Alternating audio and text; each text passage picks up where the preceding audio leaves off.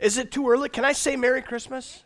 Is that all right? I've been doing it in public for like a week or two already, and people sometimes they're already caught off guard, and I don't know if it's just too early and that's my fault or not, but I'll tell you what, it's always fun to do that, and if you get a happy holidays, make sure that you don't be afraid to say Merry Christmas. I know I said that last week, but just put it out there, right? You want to practice it with me? Let's do that. Let's practice, okay? All right. On the count of 3, we'll just say Merry Christmas. All right. Are you with me? Okay. 1, 2, 3. Merry Christmas. Do you see how good that sounds? That is absolutely amazing. Yeah, I love it. So when I say the name Ebenezer Scrooge, I want you to tell me what comes to your mind when I say that. Thank you. Somebody said it right away. Bah humbug, okay?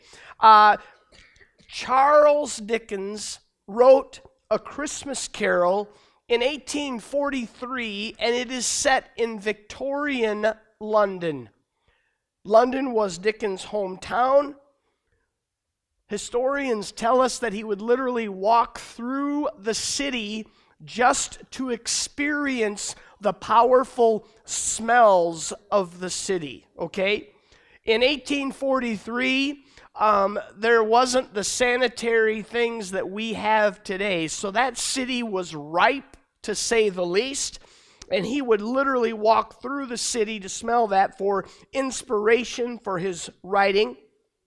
I did not realize this, but the first version of A Christmas Carol came out as a silent movie in 1901. That really surprised me. But let me ask you a question. I want you to take a guess. How many versions of A Christmas Carol do you think have been produced?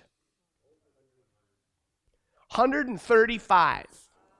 That's a lot of versions of A Christmas Carol. But Dickens' story features Ebenezer Scrooge, of course, a miserly businessman who overworks and underpays his counting house clerk, Bob Cratchit.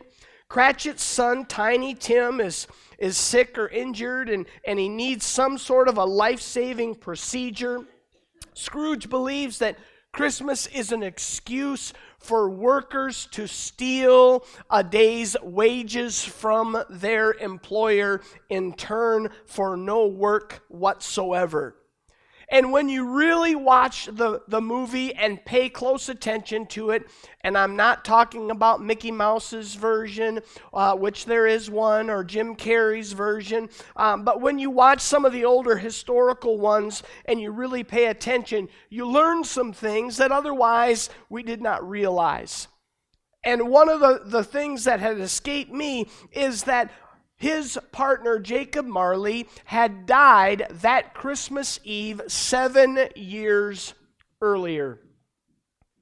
And now, on that evening, the spirit of his dead business partner appears to him, promising him that he will be visited by 3 spirits: the ghost of Christmas past, the ghost of Christmas present, and the ghost of Christmas future. Their objective is to give Scrooge a second chance in order that he would not experience the same fate as did his former business partner. According to R.C. Sproul, the famous preacher, Scrooge's statement of bah humbug was more than just an expression. It actually was a form of Victorian profanity. When we say bah humbug, we say it, we sort of almost jokingly, as we're sort of making fun of Scrooge, but Scrooge was actually meaning something very specific. He was profaning the very idea of Christmas. And you and I know that Christmas is a celebration of the birth of our Savior, Jesus Christ. Scrooge was demeaning those holy origins and the sanctity of Christmas. He actually despised that sacredness of Christmas every time he said it. It was a very specific and intended response to those who spoke of Christmas. So today, we're going to go back and look at some of the major themes throughout the movie, throughout the story, and we're going to relate them to our lives. And you know, preachers got to have 3 points, right? Okay? This is the perfect thing for a preacher to have 3 points. You don't have to wonder what your 3 points are, because they are the ghost of Christmas past, the ghost of Christmas present, and the ghost of Christmas future. And so you just kind of go into your preparation, and it just sort of puts you at ease a little bit. So let's go. Let's start with the ghost of Christmas past.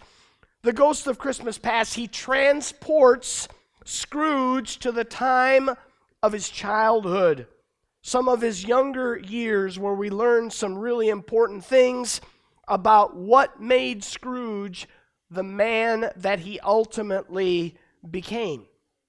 We find that Scrooge spent his Christmases at boarding school. He was not brought home to be with the family. And there was a reason behind this. You see, Scrooge's mother had died in childbirth, and the child who was born was Scrooge. And so his father was extremely bitter toward him and had no patience for him as he did for other children in their family. And so Scrooge was kept away from the family, and in particular it was noticeable at the holiday times. Scrooge had an advocate, however, in his family. It was his sister, a loving sister, who he called Fan. And she also died as a young woman, leaving a young child behind. But she loved her brother, and Scrooge loved his sister. From that point on in Scrooge's life, he really made a conscious decision to pursue wealth rather than love and family in his own life. And we see that that really made a powerful impact on him, as when it came time that he really should move ahead with his relationship with the woman that he had known and been engaged to, Belle, he decided to continue to pursue wealth so that he might be able to provide the things that she would need, and she only wanted him as her husband, not the wealth. So that's going to bring us to what I think in the ghost of Christmas past, there are 3 powerful truths that I think we can take out of that one part of Scrooge's night that really can make an impact in our lives. The first one is this. That is, your past does not determine your future. Obviously, Scrooge was hurt by the various impactful events during his younger year. And I have no doubt in my mind that every single one of us in this place, out in the hub and here in the sanctuary, if we think about our younger years, or we think even possibly our recent past, we can pick out things that have hurt us. No one escapes this. There is no one that lives a life without some form of hurt and pain. And Scrooge was someone that was deeply affected. So maybe during your formative years, things happened to you that have caused you to look at life a certain way or to follow a certain path. Philippians chapter 3, beginning at verse 13, the Apostle Paul says this, "But I can do one thing, forgetting what is behind, and straining toward what is ahead, I press on toward the goal to win the prize for which God has called me heavenward in Christ Jesus." The results of being new in Jesus is that the old things are passed away and that everything becomes new in our lives. And I want us to understand today that no matter what has happened to us, that God gives us a fresh start through a personal relationship with Jesus Christ. The psalmist even says that if we've been abandoned by our parents, that God does not abandon us. And so we can understand that even if I've suffered terribly in my life, even if in my childhood I was not wanted, I was not cared for, we can understand that God does not abandon us, that He loves us, and those early years or the painful things that we have suffered in life do not have to determine our future. We have new life in Jesus Christ. The second truth is that life is fleeting, but eternity lasts forever. Something that I really held on to during my mom's funeral about 2.5 years ago was the scripture that says that before we've even lived one of our days, that all of those days were literally written in His book. And I envision God's book. And I envision there in that book an entry. And that entry was Barbara Brown Taylor. And it was her birthday. And it was also the day that she died. And that those entries were written in His book before she even lived one of them. God knew what her life would be. And so she faced that knowing that her Savior was with her, knowing that God was there with her, and that God understood.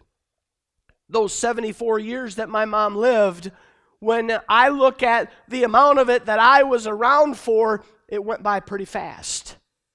This life does not last very long. In fact, James chapter 4 and verse 14 says, why do you do not even know what will happen? What is your life? You are a mist that appears for a little while and then vanishes. And friends, if that was all there was to this life, it would be so sad. But I assure you there is so much more. C.T. Studd wrote a poem and it said this, only one life will soon be past. Only what's done for Christ will last. Jacob Marley's ghost came to Scrooge in order to warn him about that very thing, that life is short, and the choices that we make in this life affect us in eternity. You know, when you look at Jacob Marley's character in the movie, you see that he's dragging chains. And if you look closely at the chains are connected to boxes that he's dragging along with him. Do you know what those are? Cash boxes. You see, Jacob Marley was just the same as Scrooge. He lived his life for the pursuit of wealth. And so in eternity, he carried those chains with him. He carried those boxes that represented what his life was all about. He carried those behind him, and he literally could not leave them. Friends, I want you to know today that just like Marley wanted for Scrooge, God desires to give us an opportunity and says to us, it's not too late to change. Marley bore those chains of bondage representing his judgment. But he wanted to give Scrooge that opportunity to change before it was too late. And even though there are wicked people in this world who seem to prosper without recompense, you can be assured that they will face the same eternal limits that you and I will face. They will all face judgment as well. The writer of Hebrews reminds us that it's appointed unto man once to die, and after that will be the judgment. And we know that the pleasure of sin lasts briefly, but our reward for a relationship with Jesus Christ is eternal life in the presence of God. This life will only last for a short time. I could have preached this message a year ago and the same truth would be true, and yet on January 25th, I died. You might be sitting here and thinking, I've got time. I've got time. Man, I never could have imagined that something would have happened to me like happened to me that day. The truth is, you do not know. You don't know how many years or how many months or how many days God will give you. You don't know what that second number is in God's book that represents the end of your days. This life is so short and eternity is so long that God said, I want to give you every chance that I possibly can that you might come into my family, come into my kingdom, and spend eternity with me. Truth number 3, money does not produce fulfillment. The writer of Hebrews chapter 13 verse 5, it said, keep your lives free from the love of money and be content with what you have. Hebrews says it doesn't produce fulfillment in our lives. Scrooge made a calculated choice to put money first as the pursuit of his life. And the ghost of Christmas past showed him that calculated choice was going to have an impact on his life. And he went and even showed him what he missed out on, and he showed him what it would have been like to have a family. He showed him what he missed out on. If we pursue wealth, there's so much that we will miss along the way. In fact, if we place wealth or achievement or fame or possessions, even if we place family first in our lives before God, we will miss out. In fact, only peace that comes from God through a personal relationship with Jesus can bring fulfillment in our lives. Without God, even the world's wealthiest person will not have contentment. And yet Paul found that he could have contentment even when he had lack. So it's not what we have or don't have that makes us fulfilled or gives us contentment. But ultimately, it's that relationship with Jesus Christ that gives us that fulfillment. Let's move to the ghost of Christmas present. He confronts Ebenezer with what he has become. I think this is really awesome and something that we don't expect. But Scrooge has allowed the hurts from his past to cause him to raise a wall of protection around himself, and that wall of protection is made with his prosperity. It is made with his earthly wealth, and he literally despises the poor. Are you with me? He despises the poor. Dickens himself, as I mentioned earlier, he grew up impoverished, so he used his talents as a writer to address this issue. He wrote this Christmas carol in 1843, and the 1840s were known as the Hungry 40s. That will give you an idea of what London was like at that time. And particularly children in London were literally starving on the streets.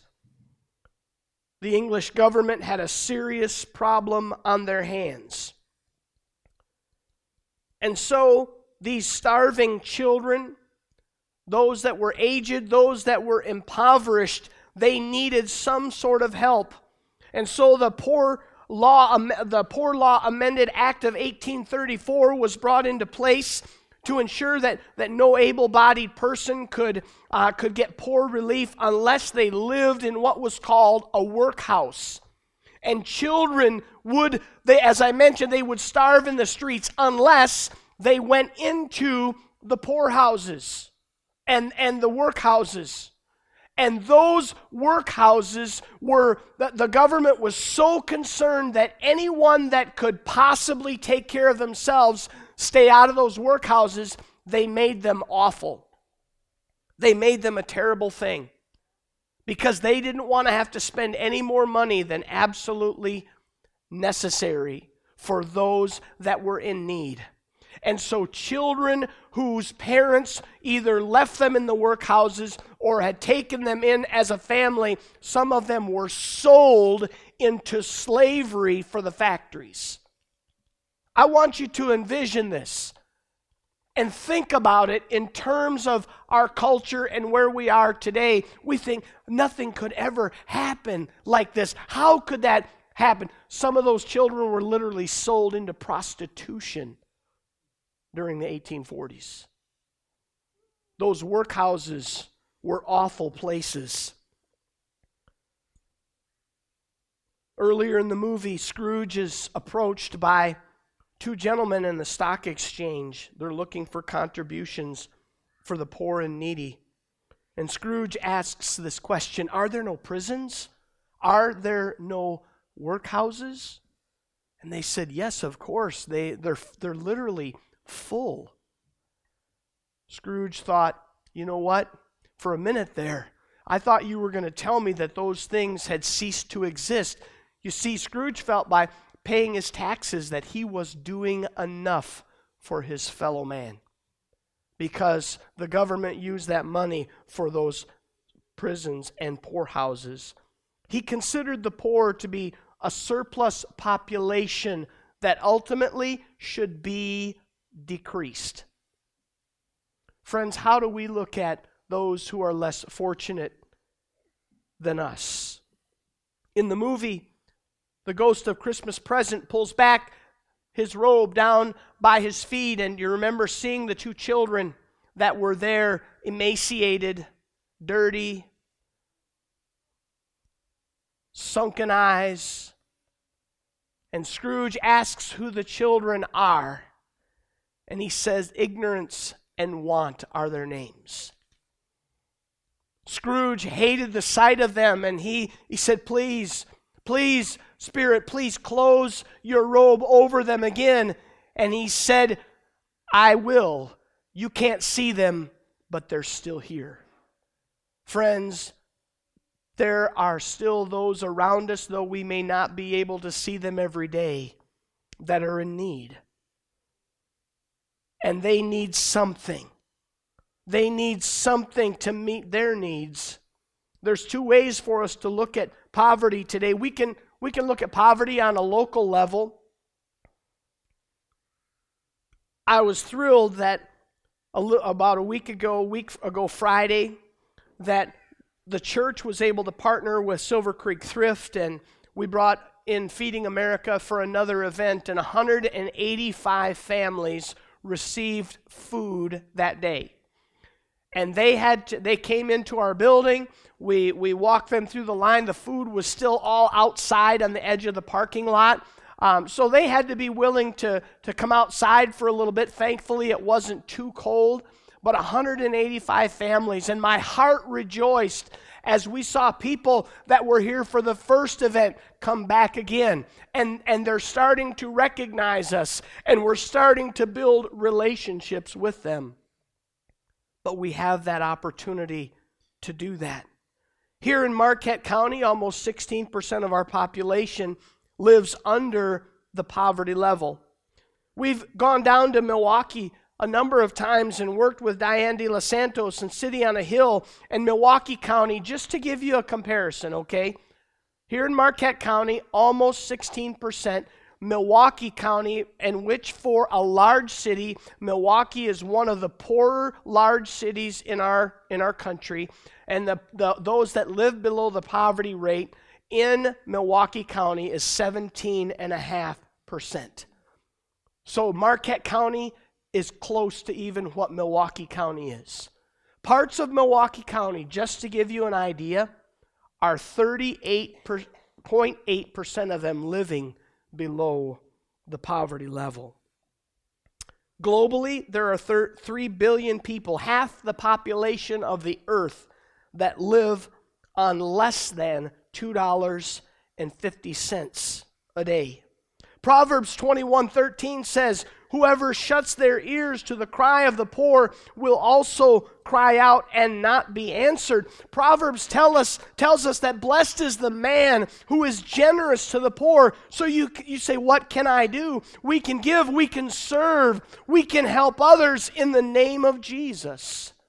And in 2019, part of the vision of Silver Creek Church is that we are going to continue to meet the needs of our community wherever we can through our block party, where kids get backpacks and school supplies, where their families came into the sanctuary here and received thousands of articles of clothing, some brand new, some that were used, but they were able to walk out of here with school supplies and clothes and shoes to be ready for the school year. We can continue to partner with New Threads of Hope as we do Operation Winterwear, giving out hundreds of coats, hundreds of pairs of boots and snow pants and mittens and hats and gloves. We can continue to do those things. We can continue to partner with Feeding America. We can continue to partner with Be the Tool as we help people repair parts of their homes that otherwise they would not have the ability to do. God has called us as a church to have an impact on our community, not just in one way, but in multiple ways. And so I want to encourage you. 1 John chapter 3 and verse 17 says, if anyone has material possessions and sees a brother or sister in need but has no pity on them, how can the love of God be in that person? Friends, the Ghost of Christmas Present challenged Scrooge to be attentive to the needs of others. And today I want to draw your attention to that what we are doing is part of the heart of God for our community, that in the name and the love of Jesus Christ, that we reach out to those that have less than we do, and we bless them in the name of Jesus. We meet their needs in the name of Jesus. One of the vice presidents of Convoy of Hope is a friend of mine who came here a number of years ago and shared with our people and said that until people have that physical need met in their life, they cannot make a decision about eternity. Friends, we have been given a gift that we are able to share with our community. And finally, the Ghost of Christmas Future. The Ghost of Christmas Future takes Scrooge to see what the world would be like if the future remained unaltered. He's faced with the reality of what people think of him after he dies because of his miserly ways. Scrooge is once again taken behind the scenes at Cratchit's home. He witnesses the grief that the family has as a result of the death of their sick child, Tiny Tim.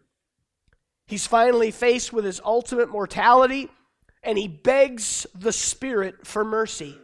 Scrooge says to the Ghost of Christmas Future that he would not be the same. He talks about living an altered life. But friends, what could produce such a change in a person?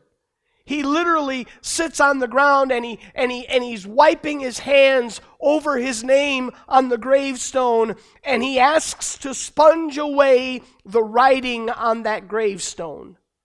And I ask this question: what cleansing agent is so powerful that it can erase that which has carved in granite? And I only know one such substance, and it's the blood of Jesus. I don't care what your life has been like up to this point. Jesus, through his blood, can change everything. Jeremiah 17, verse 9, it says that the heart is deceitful above all things and beyond cure. Who can understand it? I get it that on our own to change is difficult, if not impossible, but with God, all things are possible. And I love the words of Ezekiel, the prophet in Ezekiel 36. He said, I will give you a new heart and put a new spirit in you. I will remove from your heart of stone. I will remove from you your heart of stone and give you a heart of flesh. I will put my spirit in you and move you to follow my decrees and to be careful to keep my laws. Friends, we talked about it last week, the story of the Grinch who stole Christmas and this week Scrooge, and both are stories of redemption. God is a God of second chances, no matter how far we may be from Him. And Christmas is a time of year when we think about going home. Maybe for you, the way you've lived your life, the things that have happened to you have caused such bitterness in you that you feel that you cannot go home. Maybe you feel that God would never want you. I want you to know that God loved you so much that He sent His Son as a baby in the manger. Why? To reunite you with Himself. Maybe you have had a bah humbug attitude, not so much about Christmas, but maybe about the cross, maybe about the church, maybe about God. He may not send three spirits to haunt you, but He did send His Son Jesus. And He sent His Holy Spirit as well, all for the purpose of drawing you to Himself. Would you bow your heads with me? Father, I thank You for the Christmas story. And Lord, as we understand Christmas, so much of it has been impacted by stories like Dickens' story. And Lord, we can see similar things with our society. We can see similar things even in ourselves, our own lives, or our own families. Maybe there are invitations that have been given year after year after year that are not accepted because of the brokenness that exists.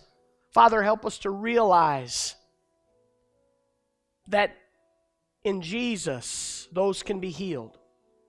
Father, maybe there's hurts that exist in us that run so deep, that have affected our direction so much, we really don't know if we could ever change from that. But I pray today that we would understand that there's hope in Jesus. The same Jesus of whom the shepherds came and worshiped. The same Jesus that the angels sang about. The same Jesus that the Magi came and offered their gifts of gold, frankincense, and myrrh. He's here for us today. And Father, I pray whatever hurt and pain has been suffered in the past, no matter what brokenness we might have within our families, whatever we find ourselves, I pray, Father, that we would understand today that there is hope for transformation in the name of Jesus. Father, I pray today for that heart that is hurting so desperately, that wonders if things can ever change. And Father, I pray that today that You would inspire hope.